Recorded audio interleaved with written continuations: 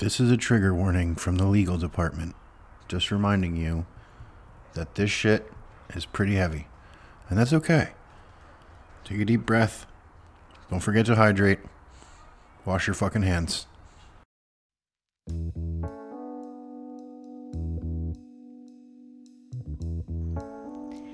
Hello, humans. Welcome back for another installment of the Revenue Reel Hotline. I'm your host, Amy Rahovchek, and today we have the great Heidi Solomon Orlick on the show. And Heidi is currently the VP of Sales over at VXI, and she's also the founder and CEO of Girls Who Sell. And today, I mean, Jesus Christ, we get fucking into it. We get into it. We talk women in technology. We talk gender equity and pay gaps. We talk all that is golf and strip clubs and Turkish bathhouses. Oh my. We talk the criticalness of mentorship and supporting women and anyone that identifies with an ism of any kind. We talk the difference between being a producer versus a work processor. We talk the transition from MapQuest and TomToms to Google Maps, thank the Lord. We talk mental health and sales. We talk the difference between men and women leaders in tech sales. We talk how to interpret rejection, specifically that it's just fucking business, not personal, and there's no crying in baseball. We talk COVID and the disproportionate devastation on women in the workplace, especially women of color. We talk women helping other women and male allyship. We talk how I've come to interpret silence and inaction, even in the face of microaggressions, as a part of the problem. And of course, some amazing human beings that are, doing things about it on the allyship front. We talk one very badass, uncomfortable story that Heidi shared during her experiences coming up as a woman in technology. And really though, friends, we talk human.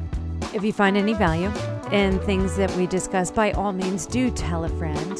Of course, like, follow, and if you feel so inclined, leave us a review. That goes a really long way in helping others to find the show, and I would greatly appreciate it. Anybody that has any thoughts, by all means, hit us up on the hotline at 646-470-0248. That's 646-470-0248. This is the Revenue Reel Hotline. I'm your host, Amy Rahovchek, and enjoy. Heidi Solomon Orlick, welcome to the Revenue Reel Hotline. Thanks for having me, Amy. Heidi, welcome to the show. I'm so excited to have you here. Let's get the business out of the way just to give a quick breakdown. So our target audience is the experienced tech seller. Okay.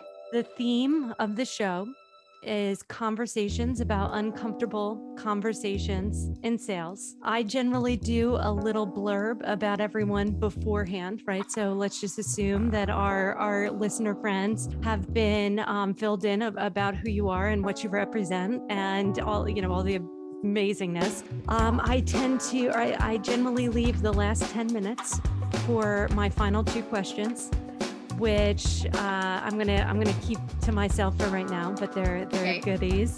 And there are no rules on the show, except that this is a judgment-free zone. This is a mistake-friendly zone, and it's a tangent-friendly zone. And so with that, I wrote down a bunch of things that we could possibly discuss.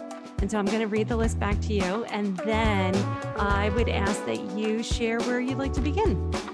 Yeah, that sounds good. I am all about uncomfortable conversations. I don't know if you know this about me, but I was one of the original 26 women who were part of the national organizing team for the Women's March on Washington. And I was the founder and co-chair of Women's March Pennsylvania. And I was living obviously in PA at the time. And so God, very privileged and blessed to work with not only an absolutely incredible group of women who were instrumental in putting together the historic march, but we were all about, driving uncomfortable conversations. Woo. And it started before the march and it's continued after the march. So I'm all in. Oh my gosh, honey, that's amazing. We're gonna have so that now gets added to the list because that was my first career path. I was going to be in politics, so I went to school in DC on scholarships because I had won this Model Congress competition. But anyway, I digress. We can go back to that. But you and I think now that I hear that, and you're right, I did not know that, we have a couple of things in common now, including the activism. Yes. Okay, so the first one on the list is Girls Who Sell. Listeners, just so you know, this is an organization that is focused on injecting more young women into the profession. And so Heidi, I have a passion for working with kids as well, starting with junior achievement. So in inner city high schools, teaching kids about money. Then, I've been very active with a feeder program at the community college near me here. And so I'm on the Jersey Shore with the tech program. And so we can go deep into that, but working with kids and feeders. So that was awesome. I'm very curious about your history, like how you got into sales and what that journey has looked like and felt like. So I'm hoping that that's what you choose, like to start. So hint, hint, wink, wink. Now, of course, all the activism work. I know that you had done a podcast even before it was trendy. So as someone that's on that particular learning curve, I'm curious about that. I know that you are putting together a compilation of women writers for the book for Girls Who Sell that is going to be targeting, again, young girls and helping them to enter into the profession. And so that is also of great interest. And of course, obviously, the work as a leader over at VTI. VXI, yeah. VXI. And then our nonprofit too that we just launched. So lots of exciting things going on. All right. So out of all those things, where would you like to begin? Well, let's start with maybe it might not be a bad idea to start with my background. Yeah. And level set on that. So, and I love that you're focused on women in tech, because I think in particular technology sales has one of the largest gaps, in terms of gender equity and women in sales. And so, and it's just, it's exploding, right? There need to be more women in there. So anyway, I digress, but I know this is a digress zone. So I digress as well. But my background. So I started, 10 years in the advertising agency, direct marketing business. While I was in college, I took a year off, went and worked for Mary Wells at Wells Rich and Green. And even today, she's one of my sheroes. She was probably one of the only women. And even still today, the ad agency business is pretty male dominated, but yeah. She was a pioneer in terms of that industry. And, when I thought about what I wanted to do with my career, I really gravitated towards advertising and marketing and journalism and speech communications. And so I picked up the phone and called her, probably my first real experience in sales and she took the call, which was shocking. And I ended up getting hired in their media department. And so that was, really my first experience in probably, that was 40 plus years ago, okay, of recognizing that there's not enough women in leadership, right? And the importance of being a mentor, because she was such an influencer. I worked for Wells Rich and Green for about a year. She encouraged me to go back to school. And that was, I got my degree. And then that was the start of a 10-year career. And I was really fast-tracked. I don't know if you're familiar with the ad agency business, but I will tell you that they just, chew you up and spit you out, right? And it was great. I hope I can use a swear word. Oh yes, we swear all the time. I mean, I really thought I was hot shit, right? Like I was, in my early 20s, and I was working on all these international accounts and like P&O Cruises, Princess Cruises, and I was traveling all over the world because of course we had to do our marketing research. And so, we're traveling everywhere. And I was, working with great clients. And after 10 years of that, burned out, to be completely honest. But that was my first taste of sales. So at 30, I was jobless. I had just called off an engagement. So marriage was not going to be a prospect. And I was probably the happiest I've ever been in my life because it was this pivotal moment to really try to figure out what I was gonna do. So next. So I bumped into a gentleman that I knew. He was the friend of somebody I dated in college and hadn't seen him for years. And he had started this small BPO company, which was at the time, really more telemarketing than BPO. Mm-hmm. I just saw him at a restaurant and we started to chat. He was like, well, so what are you doing?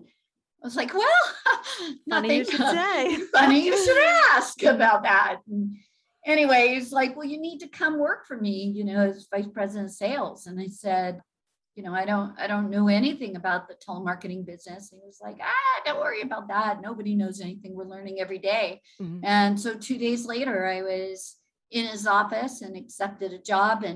And that was the start of, what has become a very successful going on 31-year career.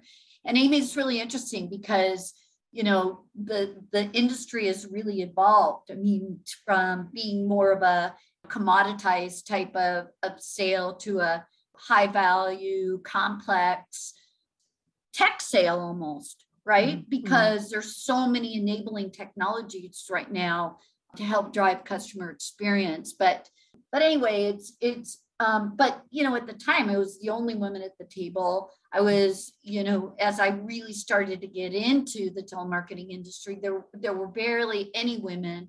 Deals were being made on the golf course, and I happened to suck at golf, or in the strip clubs, or in the cigar bars, and I just, I decided then that I was not going to compromise my strengths as a woman, and I was going to leverage my femininity, not by sleeping my way to the top, to be honest, because that's what women were expected to do back then.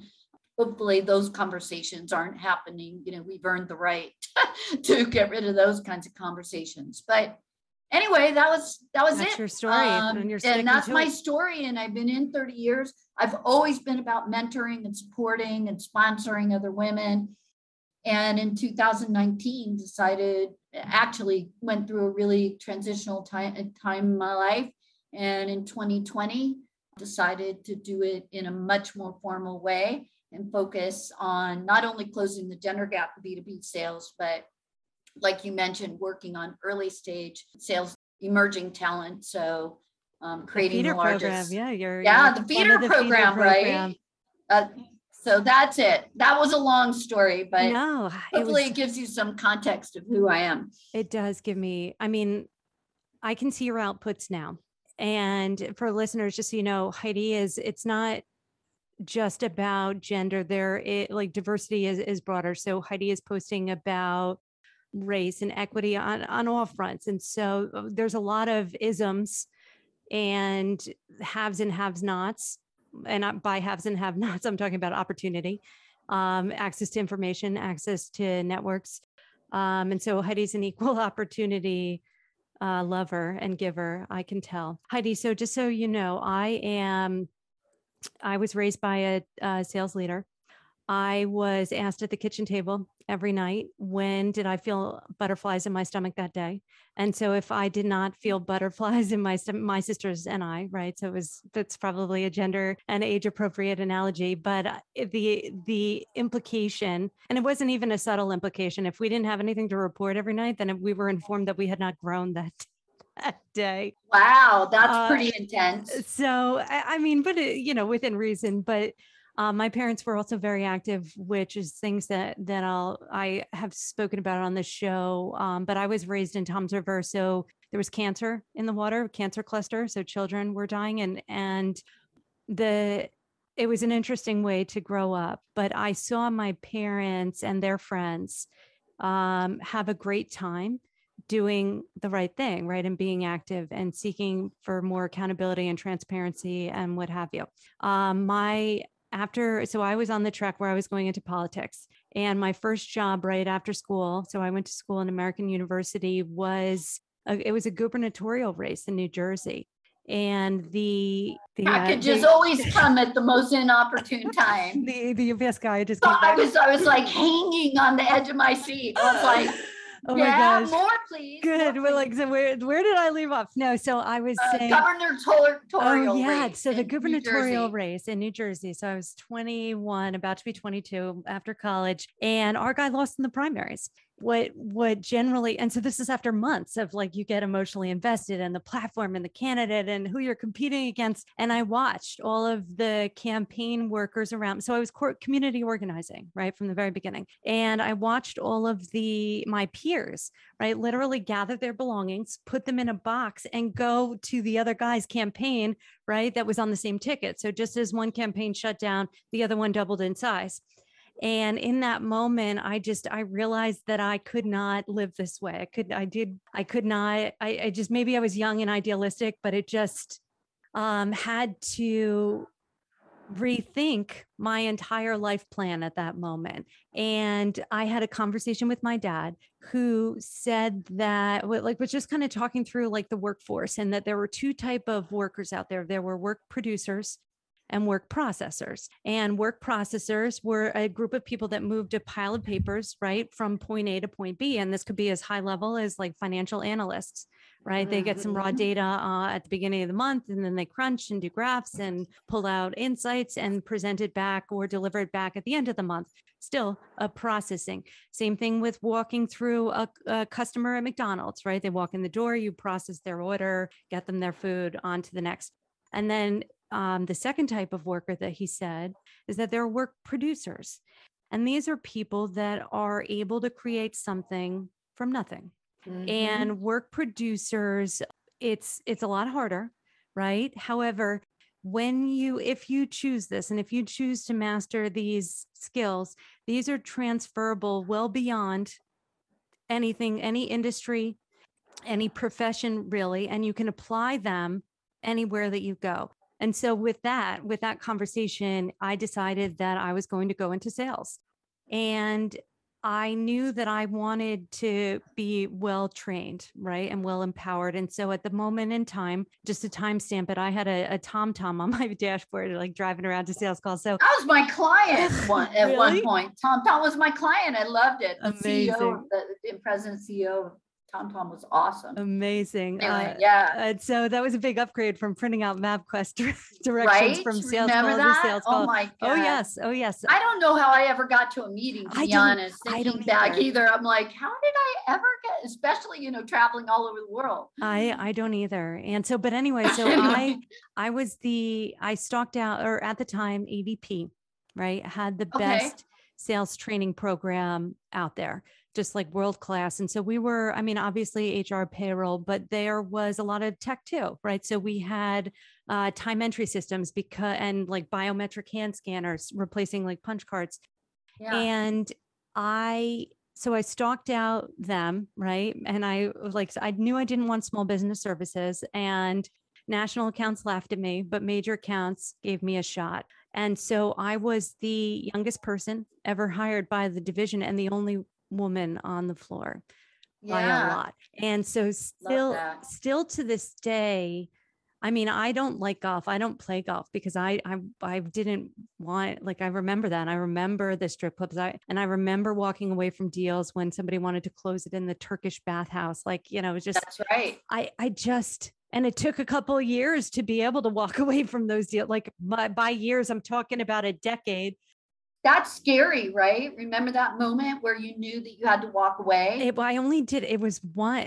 I had my hand. I went all the way to the location, right? Had said yes, and had my hand on the door. And part of me, like, I'd never been to a Turkish bathhouse, but like, I knew why, right? This person wanted to be here. And I just, I couldn't go. I couldn't do it. I refused. That was when I drew the line in the sand. Now, I carried a bag for a decade. Okay. So finishing at Thomson Reuters, lots of awards, right? I actually won a SPACHA award, which was company wide for exquisite champion building. But anyway, I too had an experience with burnout and have since clocked a lot of hours in the mental health care system. But anyway, that's my story and I'm sticking I to it. love that. I love that story. Yeah. And I think, I think mental health in sales is a big issue. I am liking to, that it's getting some traction right now Mhm. in terms of individuals who are out there really talking about this. Mhm. Yeah, sales is hard, Mhm.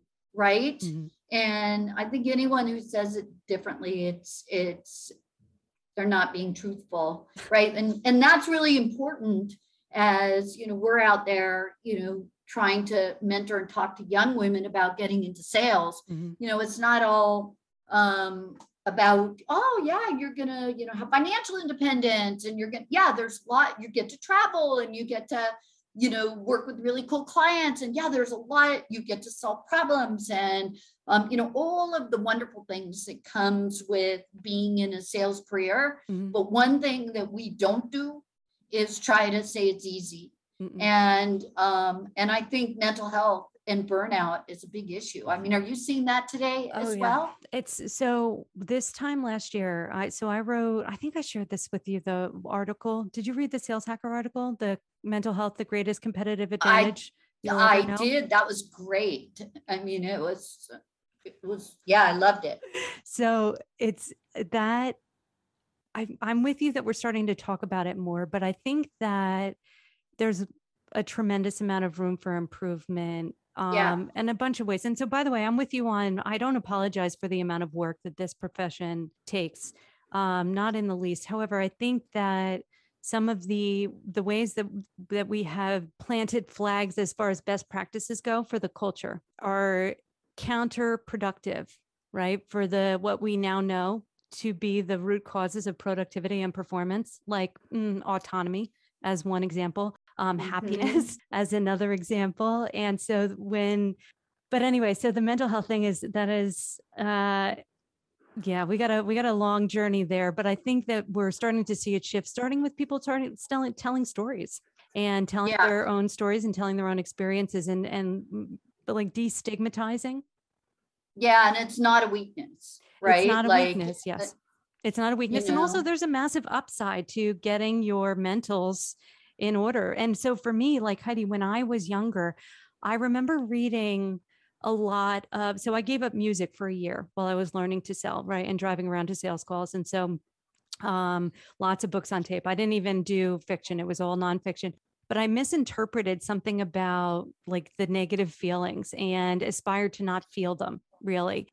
And like just ice them out and didn't like not give them any room or any space while I was just kind of plowing through the work involved of doing the job. And that didn't work well in the long run for me. And so at that point, when all my emotions revolted, I didn't have any tools really to understand or interact with those negative feelings, which interestingly enough, all came up and out during Me Too when that hit. Yeah, I was there at the protesting at the Kavanaugh hearings. I'll have to send you some pictures. Oh no, I can't wait of me protesting. But I agree. I think for me, a coping tool has been to compartmentalize a little bit and realize that there is a lot of rejection in sales. You get a lot of no's. You gotta bang on a lot of doors. Until perhaps and I don't like to just think of it as a numbers game. I'm not a big fan of that analogy, but for me, I had to realize that it's business, right? And that it's not personal, and try to compartmentalize that. So if somebody says no, Or if they say, we've decided to go with another solution, I put my heart and soul into it. So sometimes it is like getting a knife, put through, it's like, oh, we worked so hard on this deal. And, I can't believe that they actually went, or, when you're just trying to, do prospecting or whatever. But that has helped me at least, trying to do some compartmentalizing and realize that it's business, not personal. Yeah. So I love that. And I love that distinction. And actually, it makes me think about how to tighten up the way that I'm describing it. For me, it was less about the rejection per se. Okay. It was more about like when we think of in Western societies, right, we define success as based on an outcome. And this is broader than just selling, right? So this is when I buy a house, when I get married, when I have that child, when, this is when I'll be happy. And it doesn't work like that. And Right. the only place to be, and so to be happy is in the present moment and in the journey, which I'll come back to. But in sales, that is exacerbated because our outcomes, if we have a good quarter, if we have a good month, right, and we hit our number, then what do we have? Like a weekend to celebrate it, and it starts all over again. And so it's like this maybe it's a what have you done for me lately, and not only mentality. And if you don't do for me, then you're fired. Right. And you're gone. And so it was that steady, like never being able to relax, never being able to mentally, but again, not having the tools to do so. And so this is where I think injecting more skill development at that frontline manager level about how to handle, just that redefining of what success is. It's the journey. It's looking at competition, not as battle cards of a competitor product, but we're the biggest, or even our peers in the leaders boards or the dashboards that everybody's got shoved in their face. It's about focusing on yesterday's version of yourself and getting a little bit better. And so like these are slight tweaks that have tremendous impact on our mentals. But it's funny though, because I want to bring this now back to Girls Who Sell and the book project. Because I went deep into the research on gender and sales around September of October of last year, that then expanded to be just a broader diversity, right? I was no longer just going to write about gender when we were still like murdering Black people with impunity, and so it got bigger than that. But I did a tremendous amount of research and have like 100 pages written about the current state, very similar to the mental health article, but I had to stop, Heidi, because that was right when all of this stats about women that were leaving the workforce were coming out from last year. And it broke my heart a little bit because I had gone my whole career thinking we're going to leave the forest a little bit greener than we found it. And at least at that time last year, HBR was calling it a crisis. And the numbers of women and women in leadership roles in particular we're back to like the late 80s, early 90s. Mm-hmm. And in tech in particular, right, this is not a forgiving space, for welcoming women back in after. It's cost the economy trillions of dollars, right? And we've gone back, but I agree. And so this is where this is almost like I'm curious about what you're seeing right now and what's working, what's not, so it is a feeder program. It's the front end and it's also the leadership. And so this is where mentorship and having relationships comes in. But what say you? What has the past year been like from where you're sitting? Yeah, I mean, I think COVID has had a tremendous impact on women, particularly women in certain, industry sectors that were exponentially impacted, that had already had a larger percentage of women in there. So, retail as an example, the food and beverage, hospitality, hospitality, all those industries that trended a little more female. So yeah, I think it's been devastating, right? I think that I also have seen the stats and women of color have exponentially been impacted even more than white women. So That breaks my heart. Yeah. And it was interesting to me that we had a reverse household growing up. I was the primary breadwinner in our household. We raised 3 boys. My husband was a stay-at-home dad for 15 years. So Wow. we had a complete reverse. I was traveling all over the world, working with really cool clients and having the privilege of, getting to partner with individuals all over the world. And he was schlepping the kids to, doctor's appointments and doing laundry and cooking and paying bills. But that is a pretty unusual, you see it a little more now than you would have maybe even 15 years ago, 20 years ago. But women in COVID left the workforce in droves because they were still expected to take on most of the unpaid caregiving responsibilities, whether that was homeschooling their children or cooking and cleaning or taking care of an elderly parent or whatever it is, right? Mm-hmm. And so I think that did drive a lot of women out of the market.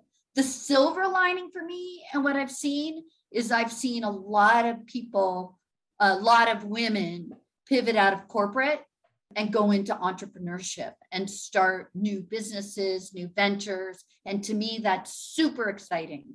I don't have any kind of numbers, Amy, or any, particular stats that I could, we could probably research it a little bit, but the number of people that I know that had left, either decided to leave because they had to take care of family responsibilities or were forced out because their positions were eliminated or because of COVID or they were downsized or whatever. They've started businesses, and it's going to take us time to get back to, pre-COVID numbers in terms of financial influence and impact. But I still feel confident. Yeah. And I still think it's important, what we're doing in terms of creating a pipeline of future leaders and who are resilient and who are confident. And if I learned one thing working with, in the Women's March, and I had the opportunity to work with the Youth Ambassador Program, which was incredible. We had applications from over 300 young people across the world. And if you want to get humble, let me tell you, seeing what these young people were doing, everywhere from, 8 years old to, 20 in their early 20s. Yeah. That's humbling. And the youth are our future. And so, while I want to do everything I can to support and mentor women, of course, I am really super hyper focused on on building up our youth. Yeah, on that front line. No, you're right. And I think of it like both oars in the water. And it's interesting. So I'm laughing about you not having any stats. I've got enough stats coming out my ass for like 5 of us. And so don't you worry about that. Yeah, you can. I'm sure. Yeah. So I'll let you worry about the stats. And they're not pretty. Okay. The only reason, listeners, I'm not rambling them on right now is because I don't want to cry at the moment. However, but what strikes me though is that, and so now I'm speaking specifically when it comes to tech sales, when you've got a woman leader, generally the demographics, and by the way, I'm with you on intersectionality, and listeners, for anyone that is unfamiliar with the concept of intersectionality and how race and gender is a force multiplier for, let's say, Black women, just as an example, it's fucking real. And that is an excellent consult the Oracle exercise. So go educate yourself. That said, when you're looking at demographics on a sales floor, when you've got a woman leader, it tends to play out at 50-50. Whereas right now, the majority of leaders on tech sales floors are white men. So 85% to be exact. And then the demographics play out right at 80-20, 80% white men, 20% everybody else. And so one of the ways to not just create a warm landing pad for these girls who sell that you're speaking of, but to have a space where we're able to maintain their presence. Because let me tell you, it's hard dealing with a potential buyer that wants to dick around with that power dynamic. But when you come Right. internally and tell your manager and they don't care because they want the revenue more or they don't believe you, it's harder. Like that's a harder thing to come to terms with, is the internal stuff or the peers aspect of things, in my experience and in my opinion. But that said, when you've got a woman leader, that's where you've got a warmer landing pad and a safer space to be able to grow and foster, and like different styles of selling that are not as bro-y. You know what I'm talking about? Yeah. So of course the bro culture is, and that's some of the things that we're doing is trying to break that down. But I gotta disagree a little bit. Okay. Yeah. No, please. I love it. Push back a little bit, because Which I gotta part? tell you, I don't on the, women. Now, maybe the stats show that if there is a woman leader, that there's more equity, right? Like that they maybe are more focused on, trying to bring the percentages up to 50-50. Mhm. I agree. I do agree with that. One area though, for me, that I still really struggle with Mhm. is that I don't think women are always very kind to each other, are not necessarily always very supportive of each other. So when you have only a certain number of spots in leadership and women are trying to compete for those positions, a seat at the table, I like to think that we're all empower each other and support each other and all of that, but I will tell you that has not always been my experience. Yeah, no, you're spot on. You're spot on there. And I would second that. We've all been raised in a patriarchal society, and women have been conditioned to compete with one another. That's how it goes. Right. And so is it really that surprising that certainly plays out in the boardroom? But I must say, so Cynthia Barnes was on the show. The episode hasn't published yet, but she was on the show. I don't know, maybe like 2 weeks ago now. And we had By the way, I love Cynthia. She's on our advisory board, and she and I are working very collaboratively together. So she is just a rock star. I absolutely love her. So sorry I had to put in my support for Cynthia, because she's amazing. I agree with that statement, and I too support and endorse the fabulousness of Cynthia Barnes. But what I was going to say is that she was challenging me on our conversation, in that, I almost skewed a little bit towards what you were saying about just having the legacy experiences that you're describing, and which are very real, right? And I've had them too. But Cynthia was again checking me on how much that has shifted in the past couple of years, and how, just women helping women, it's different and it's getting better, and getting better. It starts with, even just the mindset of expecting that or looking for that, and how special those mentorship relationships are and can be. I think that's how it started, because I was like, I've had mostly like dude mentors, frankly. That's why, if I can interrupt just for a sec, I mean, that's why we're doing this book, right? Is because it's not about me. Mm-hmm. It's not about Girls Who Sell. It's really about amplifying. In fact, Cynthia's one of our author contributors. You cannot believe the Rockstar group of women that are, it's just, I'm so excited. It's really about lifting and amplifying and supporting other women. And Jen Ferguson and Cynthia and Lauren Bailey and a couple of other really amazing women are coming together to do a show for Equality Day. And you'll see more in social on this. So I don't want to, and I got to give Jen 100%, credit for pulling everybody together. But we had our kickoff call. It's called #Privilege for Power. And it's really about owning and recognizing our privilege and how we can utilize that to help move the needle and better support other women, right? And so the reason I say that is because when you look at Cynthia, who owns NAWSP, and Lauren, who owns, Factory 8 and Girls Club and Girls Who Sell, you would think, oh my goodness, or Lori Richardson, who's writing the foreword for our book. And, it's like, you'd think we would all be competing against each other, but guess what? We just realized that it's going to take a village, and we're better and stronger together. And unless we figure out a way, all of us, Jenny Anderson, all of us women who are really out there and trying to pioneer and take this mission to the next level, it's only going to happen if we empower and support each other. One is too small of a number to accomplish anything I big. love that. And we are stronger together. And it's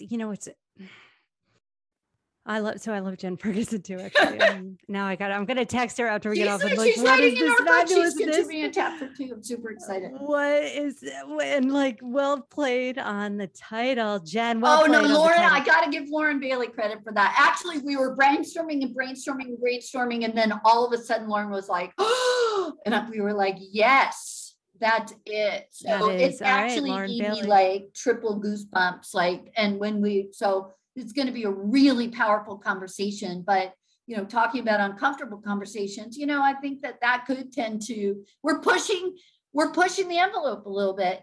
And I love that. So you should be a part of it for sure. I know you're all about that. I am on multiple fronts. It's funny because part of me wants to, I'm thinking allyship now. Right. Specifically like across gender divides. And I've come to view the silence of our men friends in the face of, microaggressions or inaction as also being a part of the problem. And so I'm thinking about the men that I know that are supporting and helping other men to better understand what the problem is, which is a precursor to actually, addressing the root cause as opposed to chasing after symptoms that do not move the needle. And when we look at the lack of the needle moving over 30 years, right, we can assume that if there has been anything done, it hasn't been working. That said, I almost don't care anymore or as much because I know that the women that are showing up for one another and that are aligning, we are making progress. And the pace of change is even starting to pick up. And so it's like, here, my previous soapbox of like, well, where's the men? Like and I don't think it's zero sum, right? Clearly it's not zero sum. And, men showing up as allies and men helping other men and women helping women and Black humans helping women and women helping Black humans, so it's all connected. But that said, I am loving what I'm seeing on the women helping other women front right now. And it's breaking some of the limiting beliefs that I myself have had, to your point, right? Initially, which was, we've all grew up in a society where we've been, as women, conditioned to compete with one another. So that plays out, right, pretty predictably sometimes, sadly. But again, so I'm lurking to unravel those limiting beliefs and what you guys are doing and what you're sharing and these conversations, even on the show.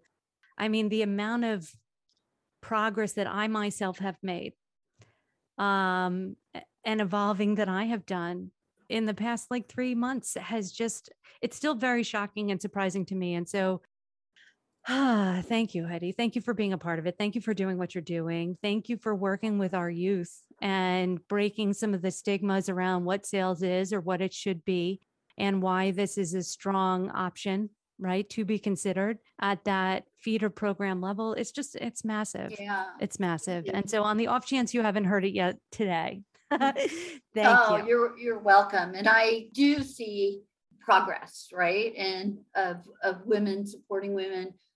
Although I do see a lot of male allies and am grateful because I think the time is now because there's such a focus of companies that are starting to get more serious about diversity, equity, and inclusion initiatives, more beyond just checking a box and marketing, putting a page up on the right, website. or changing the logo color. I think that they're really starting to get more serious about it. And so I think it's just the culmination of a lot of things, but I still do believe, because of the fact that men, are still in sales in large numbers, that, we need to embrace our male allies and work in tandem and side by side with them. We're not going to be able to just do it alone. We are, this is just my personal opinion, but it can't be male bashing. It can't be an us against them. It can't be a bitch session. It's got to be, we got to be in this together. Yeah, women helping women and coming together is making a huge difference. I mean, even 6 months ago, I didn't see the amount of conversation around women in sales. Very siloed. It was weird. It was like, I came up with Girls Who Sell, and then all of a sudden it was everywhere. And it was like, wait a minute. But that was actually a good thing, true. Kind of thinking, well, maybe, maybe it's the right time at the right place with the right message, right? But we still do need our male allies and mentors to, help us get there. So participate. Yeah. Oh yeah. No, I agree wholeheartedly. In fact, Heidi, can you think of any men that are working with other men on the ally front? Like, workshops? I mean, we did a Girls Who Sell webinar on male allyship, the importance of male allyship for women in sales, actually. And I had Anthony Cesario on, as well as John Barrows, who's amazing. Oh, John's amazing. Okay. Yeah. And there's so many.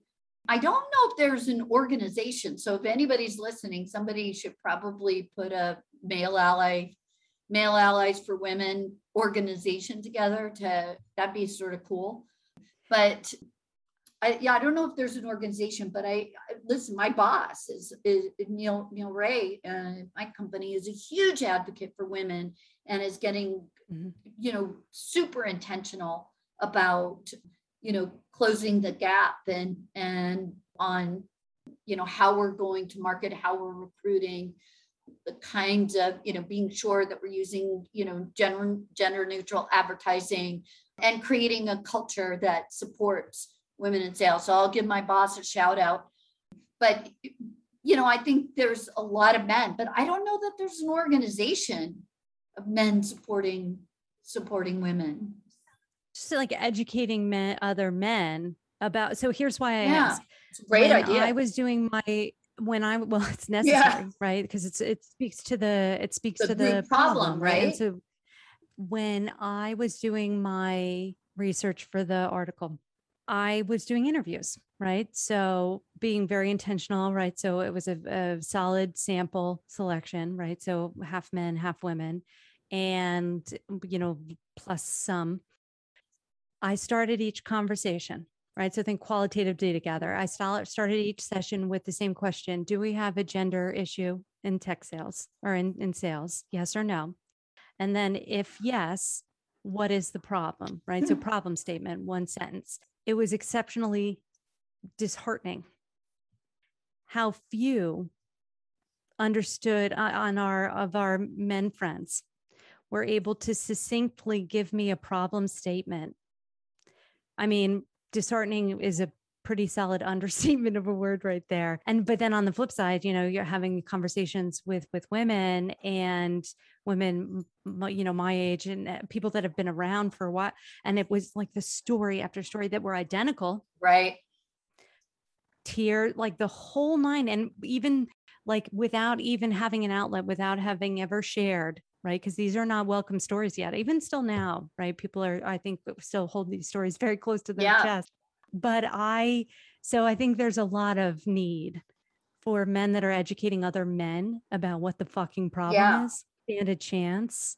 And so, but my friend, Davidson Hang, who actually wrote a book on masculinity, he was an AE at LinkedIn and just is now he's I forget the name of his tech, but it has something to do with coaching.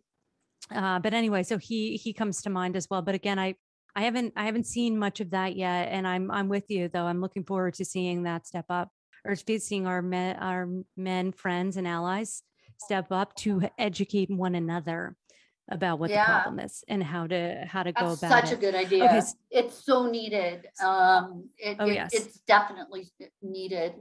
Yes. I love that. Dudes listen to other dudes, right? That's how it Well, goes. and it is That's how it goes. disheartening for me to hear that, did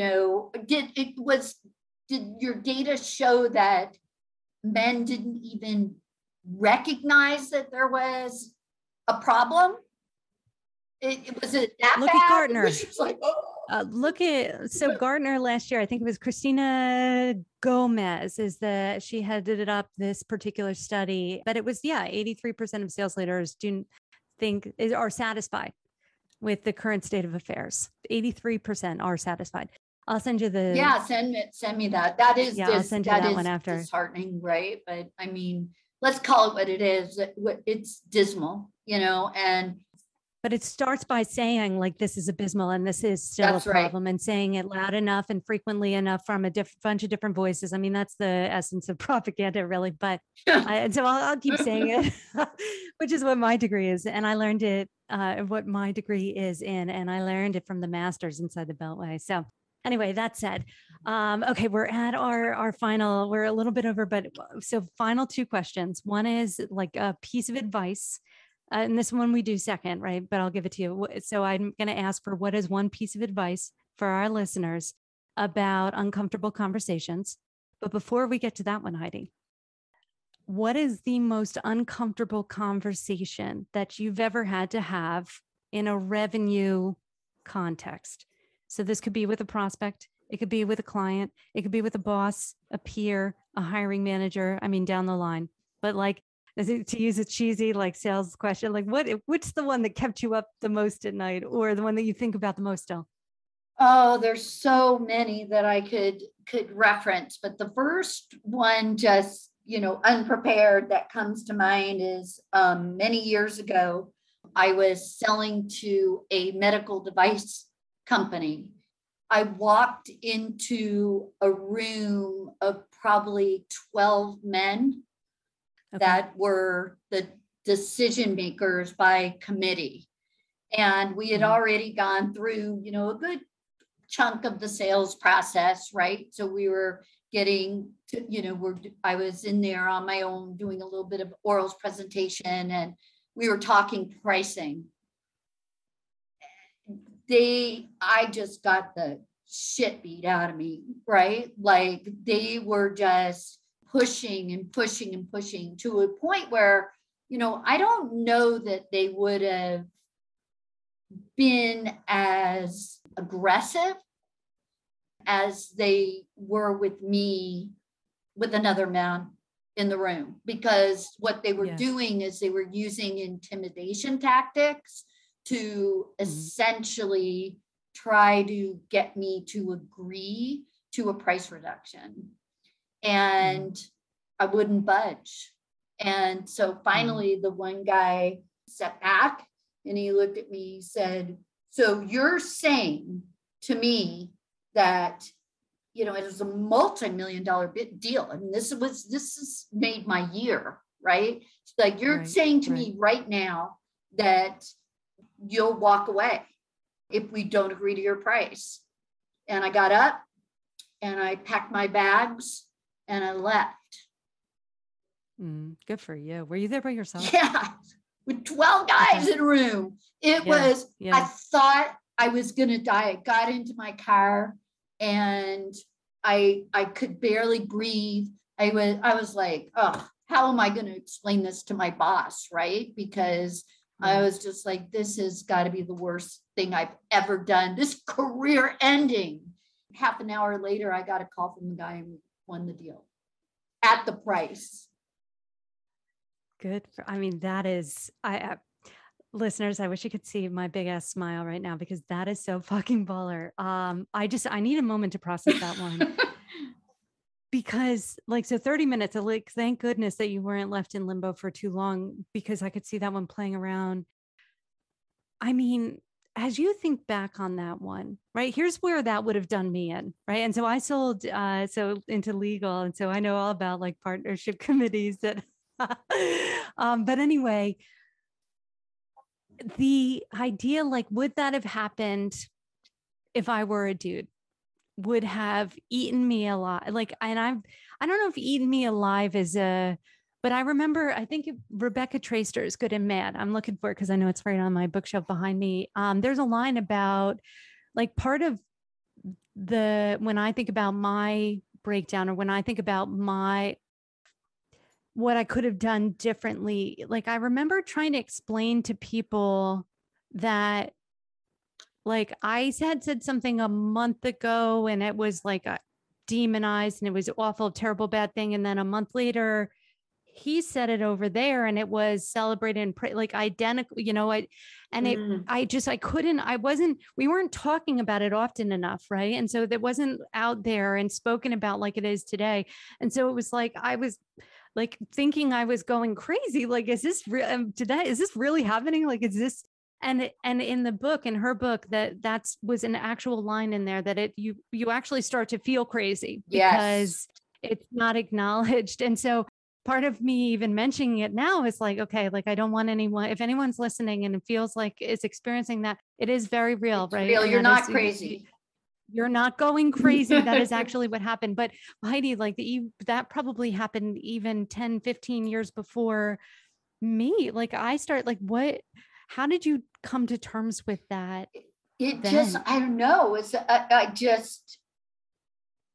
I knew what my walkway was, to be honest. Yeah. And they were just bullying. It's these bully tactics. And I didn't honestly have the authority to go below. I mean, I knew what my walkway was.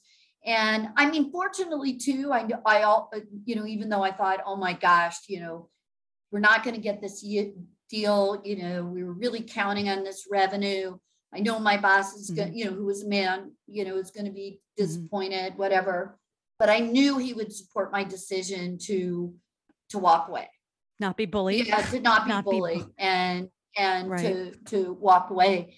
And it was more than just the price though, for me. It was, I'm just not going to allow myself to be treated like this. It was, I mean, I guess I could have said, you know what, let me take it back to my boss and I'll see if, we can maybe, I hear you, we'll see. But I was just not going to do that. Maybe it was my upbringing of, but or maybe it's just me being a stubborn and digging my heels in, but I just packed up and left and said, well, thank you very much. Obviously, we're not going to be able to do business together. I appreciate the opportunity.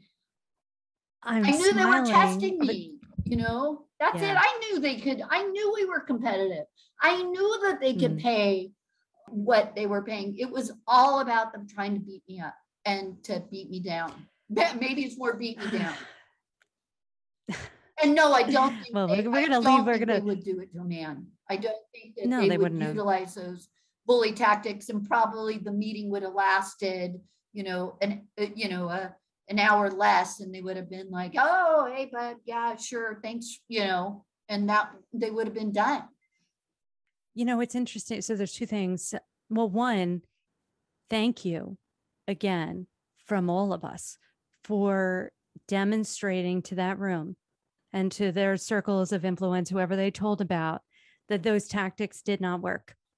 And I'm sure that, hopefully maybe they thought differently, but anyways, but thank you. It was scary. I don't know that I always recommend it, but it was the scariest moment ever. But I've never told that story, by the way. That's kind of cool. So thank you for asking. Yay. No, I'm glad. This is exactly what the show is about. Having these conversations and telling these stories that haven't been told. Okay. So last one piece of advice for our listeners about uncomfortable conversations. Heidi Solomon Orlick. Have them. How can our listeners find you? I'm easily accessible. The best way is maybe on LinkedIn. Feel free to follow me, reach out, message me, whatever. I respond to everybody. So there, and then you can also go on to the Girls Who Sell website. That's girls with a Z, www.girlswhosell.com, and email me and I'll respond. Excellent. Excellent. Excellent. All right, listeners, all that will be linked in the show notes, as you know. Thank you. Again, thank you for making the time for us. Thank you for all the work that you're doing on all across the spectrum. Thank you for the book. I mean, Heidi, so many thank yous for, again, past tense, present, and for what's to come. And I'm so glad that we've been able to, maybe expand the reach a little bit by getting this conversation out there. And so I appreciate that very, very much. As do I appreciate you, listeners, for making the decision to invest this time with us and stay around through the completion. Truth, love, and joy, friends, and happy selling. Bye, Heidi. Bye, Amy. Thank you.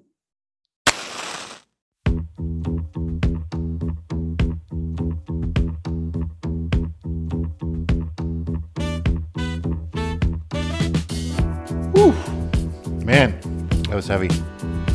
But necessary, important stuff being thrown around.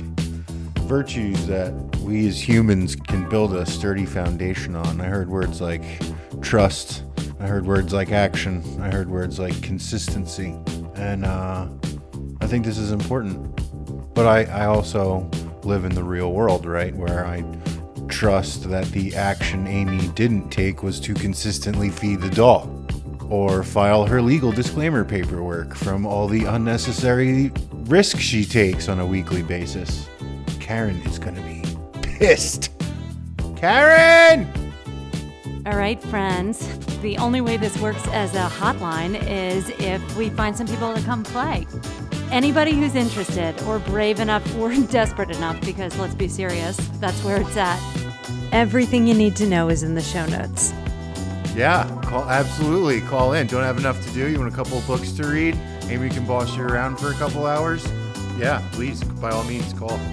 If you like what you're hearing or are excited for this shit show and where it's going to go, definitely follow us on whatever podcast device is your preference, even though I seriously have a hard time identifying with anything non-Spotify, but, I guess I'll come to terms with that. If you find any value in things that we're talking about, do tell a friend. I consider that the highest honor. Of course, there's always the public review of any kind, although part of me thinks that I should not ask that until we're out of beta.